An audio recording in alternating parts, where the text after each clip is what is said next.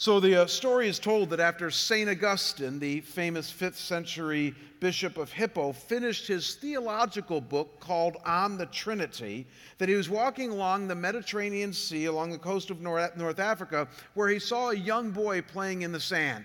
And you can all picture what happens next. He saw this young boy who was doing what young kids do. He was digging a hole in the sand on the seashore there, and then taking his little bucket and running over to the Mediterranean Sea, filling it up with water, and then pouring it into the hole. And as Augustine observed all of this, he said to the boy, "Why are you doing that?" To which the boy replied with all seriousness, "I'm pouring the Mediterranean Sea into the hole." Augustine looked at the boy and said, "My dear boy, what an impossible thing you are trying to do. The sea is far too vast and your hole is far too small." And he walked away. And as he continued in his walk and he was pondering that scene, it hit him that what he had just been trying to do with the Trinity, writing his book on the Trinity, was just like that little boy. He was trying to write on a subject that was far too vast, and his mind was far too small.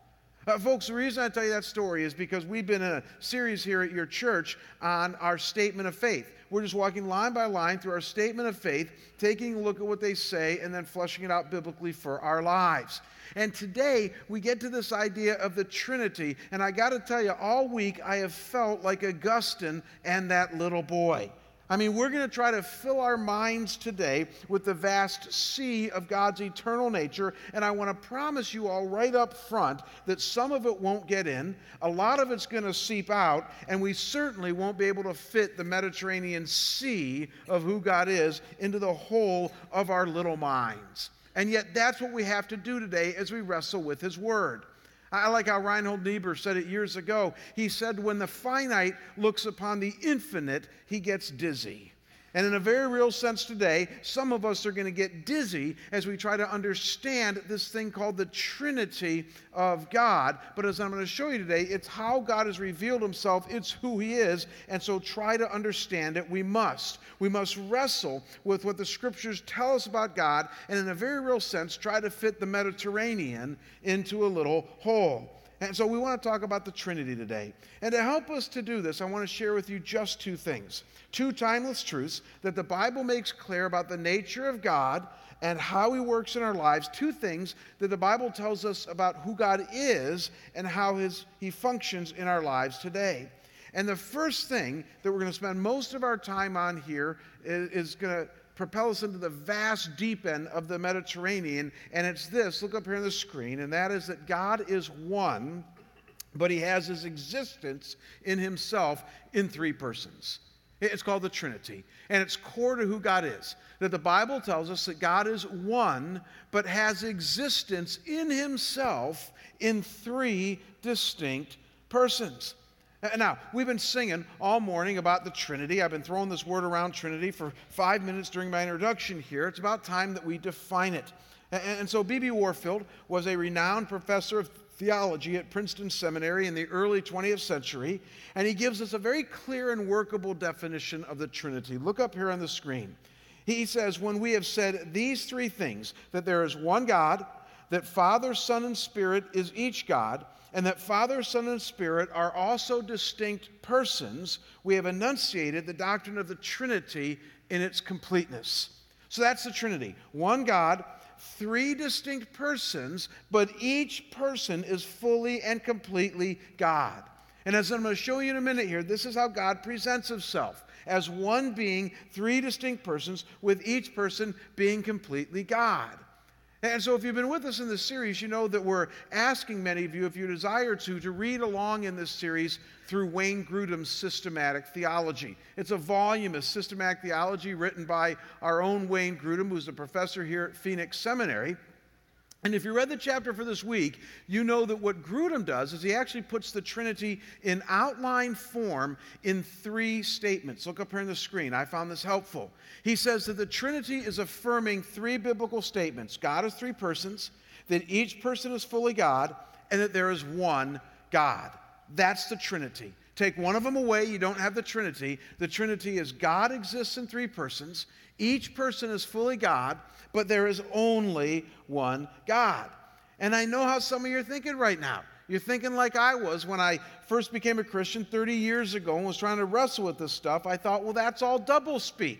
It's a contradiction in terms. You can't say that there is one being that exists in three different persons. That's something our minds can't even comprehend. And though I'm going to show you in just a few minutes here that this is not a contradiction, it's not even irrational, I would call it super-rational, but not irrational, the reality is this is how God has revealed himself. This is who the Bible affirms he is. And as we're going to see, it has profound implications for our lives today.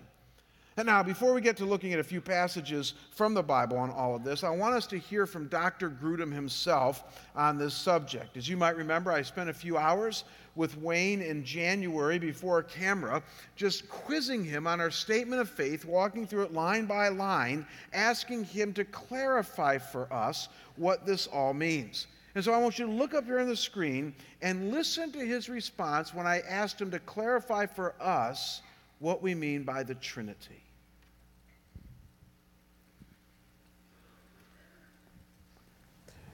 So once we've established the whole idea of the truth flows from the Bible, that the Bible is inerrant and the final authority about all of truth in life, including obviously our truth about God, we come to the Trinity. The idea that God has declared himself as a triune God, one God in three persons. And so, Wayne, could you help us understand a little bit about the Trinity? How can there be one God in three persons? How do we understand that?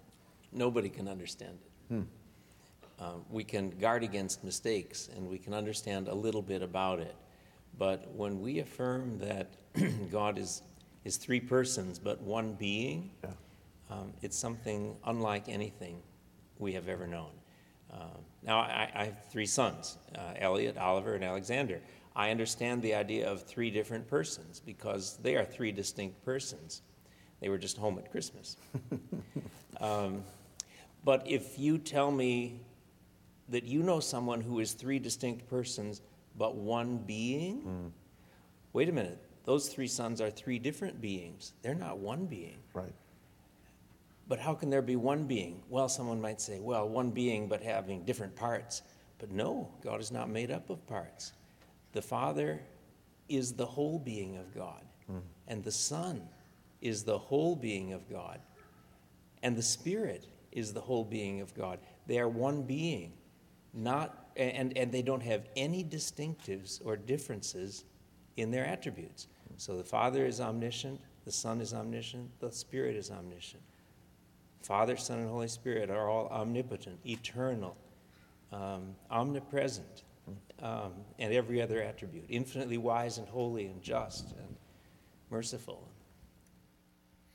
Now, this is very important, folks, that you lock in to what Wayne Grudem is suggesting here. I don't know if you caught it in his words, but he used the word being. God is one being, but he is three persons. And each person is 100% God, having all the attributes, as he says, and perfections of God.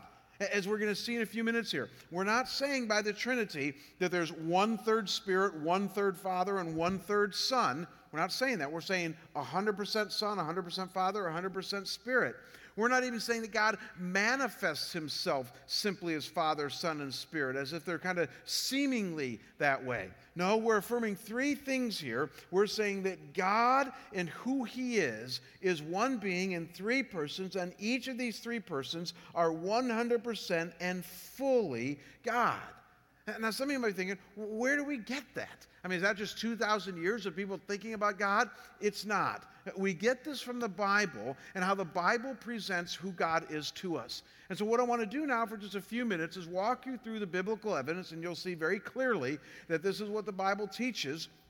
And I don't do this very often, but I'm actually going to whip through a bunch of scriptures that are going to whiz by some of you, but I'm doing this for a purpose to show us the strength of the biblical evidence here. And if you miss some of these scriptures, then I encourage you to go back to our website and look at the video again, or get a CD of this, or email my secretary for the sermon notes. There's plenty of ways to get this, but try to follow along here because it's important that you see what the Bible says.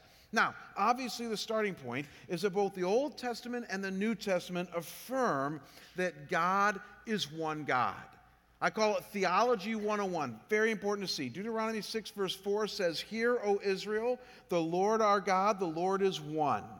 1 Corinthians 8, 4 says the same thing. It says, "We know that an idol has no real existence and that there is no God but one." And then James 2:19 couldn't be more clear when it says, "You believe that God is one and you do well." And so over and over again, that's just a sampling there, the Bible affirms to us that there is one God and it is God. Everything else is false.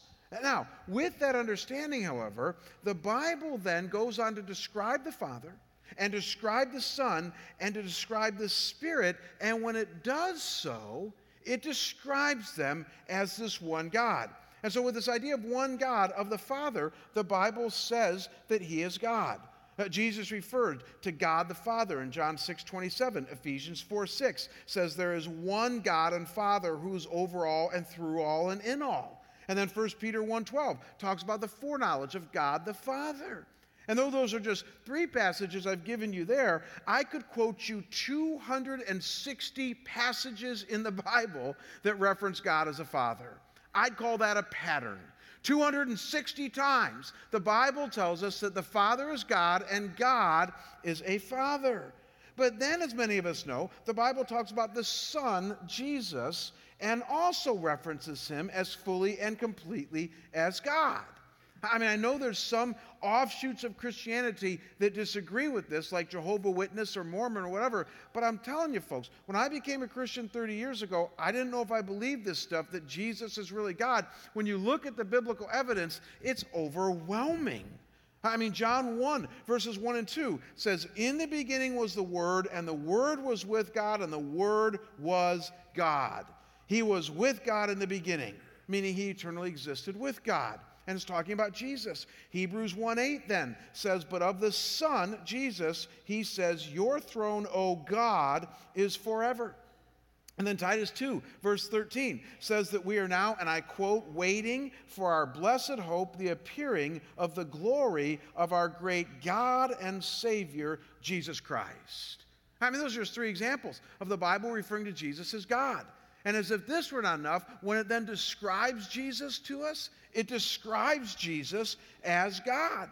The Bible tells us that Jesus is eternal, omnipresent, omnipotent, the creator, the sustainer, the forgiver of sins, and the judger of men. I don't know about you, but that sure sounds like it's describing God there. That's how the Bible describes Jesus. And then adding to all of this, you then have Jesus' own self-attestation of who He is. In John 10, verse 30, He says, "I and the Father are one." He says in John 5:17 that He and the Father have been working and are working until now. And the Jewish leaders didn't miss the point. They tried to kill Him because, and I quote, He was making Himself equal with God. And then you got that famous "I am" statement in John 8:58 when Jesus says, "Truly, truly, I say to you, before Abraham was, I am." And though that's lost on some people, it wasn't lost on His original audience. They knew that He was quoting Exodus chapter 3, where when Moses says to God, "Who is it that I tell Him is sending me?" God says, "Tell them that I am is sending you." And Jesus here is referring to Himself as the great I am. Again, the biblical evidence is clear. The Son, Jesus, is God. He is the one God, with all the fullness and attributes of God. And then the Bible describes the Spirit, and once again, you guessed it, it describes the Spirit as this one God. In Acts 5, verses 3 and 4, when Peter is confronting Ananias and Sapphira about their lying, he says that they have lied to the Holy Spirit, and then he says, and I quote, "You have not lied to men, but to God." Then in 2 Corinthians 3, verse 17, it says, "Now the Lord is the Spirit, and where the Spirit of the Lord is, there is freedom." And then even again, like with Jesus, when we then see the Holy Spirit described and defined in both the Old and New Testament, you walk away with going, I think it's talking about God. The Holy Spirit is described as the creator in Genesis 1, as omnipresent in Psalm 139, as omnipotent in Job 33, as omniscient in 1 Corinthians 2, and as eternal in Hebrews chapter 9. I'm telling you, you can't walk away from an honest reading of the Bible and miss the fact that the Holy Spirit is described and defined as God. And then in the knockout punch, the Bible puts all of this together and in a few places describes all three persons of this Trinity of God in one fell swoop. And so look up here on the screen at the baptism of Jesus in Matthew chapter 3. It says, and when Jesus was baptized, immediately he went up from the water, and behold, the heavens were opened to him, and he saw the Spirit of God descending like a dove and coming to rest on him. And behold, a voice from heaven said, this is my beloved Son, with whom I am well pleased. Are you tracking this? You got Jesus at his baptism, the Holy Spirit descending on him, and then the Father breaking in, saying, this is my Son, with whom I am well pleased. All three persons of the Trinity in play here. In 1 Peter 1:2, it says, according to the foreknowledge of God the Father and the sanctification of the Spirit for obedience to Jesus Christ and for sprinkling with his blood. Father, Son, Holy Spirit. Matthew 28, verse 19 says that when you and I get baptized, we're to be baptized into what name? Do you remember? The Father, the Son, and the Holy Spirit. Interesting. Single name, Father, Son, and Holy Spirit. And then 2 Corinthians 13:14, when it's wrapping up the whole book, says, may the grace of the Lord Jesus Christ and the love of God and the fellowship of the Holy Spirit be with you all. Please see, folks, we're not making this stuff up. I mean, some people actually think that a bunch of theologians sat around 1800 years ago and decided to invent the Trinity to confuse us. I mean, nobody was more surprised at the Trinity of God than when the New Testament was complete than the early church fathers. They spent 3 centuries trying to figure out what this means and how it fits together. They tried to take the Mediterranean Sea of the vast nature of God and put it into their literal minds. The Bible affirms that this is who God is. This is our right understanding of him. He is a Trinitarian God in all of his beauty and mystery. And I know it's at this point in our discussion that there have been some, if not many, over the years who have said, but how can we understand this? I mean, how can I understand one being in 3 persons? How can I make any sense of this? And it's right at this point where we need to be very careful. I don't know if you caught it, but I think Wayne Grudem says it best when the first thing out of his mouth was, you can't understand it. You can't fully understand it. And yet what Christians have tried to do over the years, and many of you have been exposed to this, is we've tried to come up with all these illustrations and analogies to explain the Trinity. You ever heard any of them? And so give me a click here. Tertullian, who was one of the original church fathers in the 2nd century to actually coin the term Trinity, because the word Trinity is not found in the Bible, just the concept of God being a Trinitarian God. Tertullian said that the Trinity is like a tree that has roots and then a trunk and then branches. So it's one tree with 3 parts. And that God the Father is the roots, and then the Son springs up from the Father and is the trunk, and then the branches and the fruit is the Holy Spirit, which of course the Holy Spirit bears fruit in our lives. And Tertullian said that's how you understand the Trinity. Or maybe you've heard the more contemporary example of H2O, water. People have argued that water is one chemical substance, but it appears in 3 forms: liquid, steam, or ice. And so they say the Trinity is just like water. One God, one chemical substance, but with 3 different forms: water, steam, and ice, Father, Son, and Holy Spirit. Or even people have said that the Trinity is like the President, the Vice President, and the Secretary of State. All human beings, so one kind of human being substance, but 3 different roles that the Trinity plays. You know, we have God as the president, Jesus as the VP, and then the Holy Spirit being the Secretary of State, representing God throughout the whole world. Some people have used that analogy. And the analogies go on and on. I mean, in my research this week, I found that I'm getting even out of date. There's even newer analogies that I'm not up on. My favorite one was 3-in-1 shampoo. I kid you not. I read that one this week. I don't know what Paul the Apostle would have thought of this, but they said that the Trinity is like Pert shampoo, where you got the shampoo and the conditioner and the other stuff all in one substance. That's the Trinity 3-in-1 shampoo. I got to tell you, it's no end to what we're going to do to try to describe God. Now listen very closely, folks. Though these illustrations can be somewhat helpful at a very elementary level, the problem with these illustrations is that once again we're trying to fit the Mediterranean into a child-sized hole that we have dug in the ground. And in so doing, what happens, and I'll show you this in a second here with these illustrations, is that sometimes we actually confuse the intricacy, the depth, and the beauty and the mystery of the Trinity with these very simple analogies, and they can even lead to a misunderstanding of the biblical evidence that Bible scholars would call heretical, and none of us want to be heretics. And so the danger in these analogies is that it oversimplifies the beauty of God's declared nature and even misunderstands God's declared nature. What am I talking about? One of the great errors that some in the first 3 centuries of the church fell into was called modalism. You don't have to remember that name. You'll understand it in just a second here, but it was called modalism. And modalism tried to explain the Trinity this way. It said that really what's happening with the Trinity is that you have one God who is simply appearing or manifesting himself in one of 3 modes, Father, Son, or Holy Spirit. And so really the Trinity is best understood as one God who just appears differently at different times. So what modalism argued is that you have God the Father in the Old Testament, and then in the Gospels you have God the Son, Jesus, and then in the epistles and throughout the church age you have now God the Holy Spirit. But it's simply God appearing to be Father, appearing to be Son, and then appearing to be Spirit. Really, it's just one God. And though that sounds like a very attractive solution to you and I understanding the Trinity, the problem is, when you think about it, is that this idea ends up denying and distorting the fact that you have 3 distinct persons in the Trinity that Scripture makes so clear. In other words, the Scriptures don't say that God just appeared as a Son. They say he is eternally existent, the Son.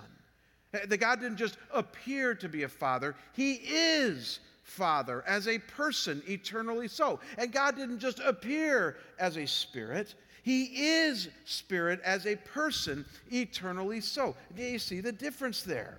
And though that might be subtle to some of you, you're thinking big whip. I mean, the difference between manifestation and essence. I would suggest to you that that's huge. I mean, think about that Bible passage we looked at just a minute ago, where we saw Jesus being baptized, the Spirit descending on Jesus, and then the Father breaking through with his words. Is that all appearances? Is that just God manifesting himself in certain ways? Or was there really a Father who was pleased with the Son, and a Spirit who was descending on the Son that day in a special and unique way? Or how about when Jesus cried out to his Father on the cross? Is that just a mode? Or is there essence in that? Or how about when the Holy Spirit, Romans 8, says that when you're so hurting that you don't even know what to pray, he prays on your behalf? Is that actually a distinct person praying to another person, meaning the Spirit to the Father? Or is that just an appearance? Do you see the relevance of this? This is not just parsing little verbs. This is serious stuff. And the thing is that H2O analogy, the water coming in 3 different forms, is like total modalism. I mean, we don't mean it to be. And I'm not saying you're messing up your first grader when you teach it in Sunday school. But the reality is, when you use that as an adult explanation of the Trinity, quite frankly, you run great error at misunderstanding it. In fact, I had somebody in the first service come up to me and say, I've used that illustration for years, and now I realize I'm basically explaining modalism to somebody. I'm basically saying that God functions either as ice, either as steam, or either as a liquid. But we can't think of H2O functioning all 3 at the same time in one molecule, one substance. But that's God. That's the Trinity of God. It's a mystery. And we have to be careful with our analogies.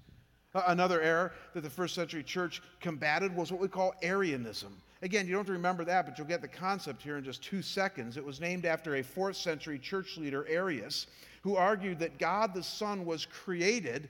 See how dangerous this is going to be? Created by God the Father, and that the Spirit came after the Son. And though both the Son and the Spirit are greater creations than all of creations, they are nonetheless created by God the Father. And as soon as Arius argued that, they asked him one question that now appears in the Nicene Creed. They said, is he of the exact nature as the Father, or is he not equal with the Father? And Arius said, he's not of the same nature because he was created by the Father, therefore he's not equal with the Father. Jesus is lesser. And all of a sudden now, you've denied the Trinity. You've protected the fact that there's one God. You've protected the fact that there are three persons, so you're not a modalist. But you've denied that all three persons are equally God. And that's the Arian, what we call the Arian heresy. And again, there's some analogies that we give that come so very close to Arianism today. I would argue that the president, vice president, secretary of state thing does that. Because who's the big cheese in that analogy? The president. Who does the president's bidding? The vice president. And who does the vice president the president's bidding? The secretary of state. So before you know it, you've declared a hierarchy there in your attempt to explain the Trinity, and though you don't mean to be an Arian about it, you are. You've just denigrated, downgraded, if you will, the Son of God's status by trying to explain something that's a mystery. Or the third error that people fall into is tritheism. This is the view that each person of the Trinity truly is God, but then they basically say, but then there can't really be one God. And now you're really in trouble, because now you're denying half the Bible. And so maybe you can see why it's so important that we be careful with our analogies. They're well-intentioned, but a mature understanding of God's nature needs to incorporate all the aspects of who he is. And so maybe this will help. I was doing some research online this week and trying to figure out what other pastors are saying about the Trinity, and I ran into a ministry in Oklahoma called Credo House Ministries. It's a couple of Dallas seminary grads who have basically set up a coffee shop, and they drink coffee all day and talk about and write about theology. And I thought, I want that job. I mean, what a great job. They don't pay me to do that here. I don't have the luxury just to drink coffee all day and think about theology, but I thought if I ever get canned here, I'm going to Credo House. But anyways, these guys have put a chart up on their website that I found very helpful because they thought about this a lot, and they call it the shield of the Trinity. And though it looks confusing to you there, it's really not. Just follow logic here. Start at the upper left. The Father is not the Son. The Son is not the Holy Spirit. The Holy Spirit is not the Father. So followed on the outside there, you have three separate persons that are distinct as persons. But the Father, followed inside, is God. The Son is God. And the Holy Spirit is God. And what these guys argue, and I think rightly so biblically, is that if you break any one of those chains, you're now in dangerous ground in your understanding of God and denying the Trinity. Keep all of those links together, and you're honoring the biblical data about who God is. It's just that it blows our mind. It's almost impossible to comprehend God that way. But I would suggest to you that that's the biblical understanding of God. I remember a professor of mine in seminary used to say that if you come up to me after class, after I've explained the Trinity, and you tell me that you understand it, you're probably a heretic. Because we don't understand it. We don't get it. Again, it's the Mediterranean into a little hole. And so I like how Ken Boa said it years ago. He said the only way to avoid these extremes is to accept all the biblical facts in a broad way. He says the Trinity cannot be comprehended by the human mind because it is super rational. I looked up that word super rational this week in Webster's dictionary. Interesting. It does not mean irrational. It doesn't even mean a contradiction in term. You can look it up yourself. The word super rational means above our rationality. It means above that which our rational minds can comprehend, but in another universe, or in this example, the economy of God, in God's mind, it makes total sense. 1 Corinthians 13 says that now we see through a glass dimly, then, meaning the other side, we will see face to face. Now we know in part, then we shall know fully. And so you and I are not going to understand everything this side of heaven, and the Trinity is of that ilk. But as we're going to see in a second, we certainly can follow God as he has declared himself. And how he has declared himself is Father, Son, and Holy Spirit, three persons, each fully God, but one being known as God. So the only question becomes then, what are we to do with this? What should be our response to this biblical idea of God as a Trinity? I love an illustration that Kevin Miller, a pastor in Wheaton, Illinois, gives. This is so cool. Look up here on the screen at this picture. He says, "They tell me that deep within the core of the sun, the temperature is 27 million degrees. The pressure is 340 billion times what it is here on Earth. And in the sun's core, that insanely hot temperature and unthinkable pressure combine to create nuclear reactions. In each reaction, 4 protons fuse together to create one alpha particle, which is 0.7% less massive than the 4 protons. The difference in mass is expelled as energy, and after 1 million years, through a process called convection, this energy from the core of the sun finally reaches the surface where it's expelled as heat and light." Then he says, "Now all that was kind of interesting, but you know what? I didn't need to know all that in order to get a tan." And I think in a very similar way, that's what you and I need to do with the Trinity. I mean, I've been studying this stuff for 30 years as a Christian, 20 years as a pastor. I have an earned master's degree in theology, and I've continued to read since then, and I can't understand, as Wayne Grudem said so well, how we can have one being in 3 persons, especially if those 3 persons are equally, fully, 100% God. I can't understand that. But what God says in His Word is that that's who I am. Follow me, worship me, love me this way, and you'll get a spiritual tan. Or to put it even more clearly, the sun and the light of God's truth is shining upon you. Now don't miss this, as Father, Son, and Holy Spirit. That's how He shines on you. And you do great justice to your own soul by recognizing Him and following Him as He has declared Himself to be, Father, Son, and Spirit, and one God. And so that's the thought I want to leave you with. It's my second and final point. We have just a few minutes to flesh this out, and that is that each person of the Trinity then functions specifically, and I would add powerfully, in our lives. It's really true. Though each person of the Trinity is fully and completely God, contained in one being God, they are nevertheless distinct persons. And what the Scriptures affirm to you and I, and this is very practical and life-giving, is that they each play a particular role in our redemption and our sanctification, which is just a fancy word for growth, as followers of Almighty God. Theologians call this the economics of the Trinity. Simply put, that there are some practical outpourings of how God has revealed Himself to us, and when we live this and recognize this, it becomes a beautiful, if not functional, aspect to our walk with Almighty God. So what do we mean by this? I put up here on the screen just some examples of what the Bible says each person of the Trinity is in our lives, how each person of the Trinity postures himself toward us in our walk with Almighty God. So you notice there that I've suggested that the Father is the one who is sovereign and in control. Matthew chapter 11 says that not a sparrow falls to the ground outside of His will. Every hair on your head is numbered. The Father is the one who sent the Son. The Father is the one who is sovereign and sits on the throne. The Son is the one who is the Redeemer. He's the one who died on a wooden cross for your sins as your substitute. He is your forgiver. He calls Himself your friend, and He's your advocate before Almighty God on behalf of your sin to be forgiven in His stead because of His death.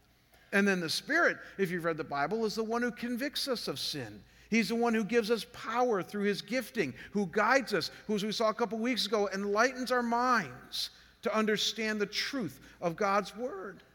And so when you understand this, maybe now you can see that no matter what you're going through, God has postured Himself toward you, that He is available and for you. When you need to know that He is in control, He is your Father. When you mess up this week and you need to be reminded of your forgiveness, you look to Jesus. When you need power and strength to combat temptation, you rely on the Spirit. In other words, our faith is multifaceted and complex. It's in one God, but as He has revealed Himself in His essence in 3 distinct persons. And you know, when I've taught like this over the years, people have said, well, Jamie, who do I pray to then? And you know, I love that question. Because the answer is really not all that complicated. If you're in doubt, pray to God, okay? That'll just help you right there. So just pray to the one being God, and he will hear you. At the same time, one could make a strong biblical argument that it's okay to pray to all three persons of the Trinity differently at different times.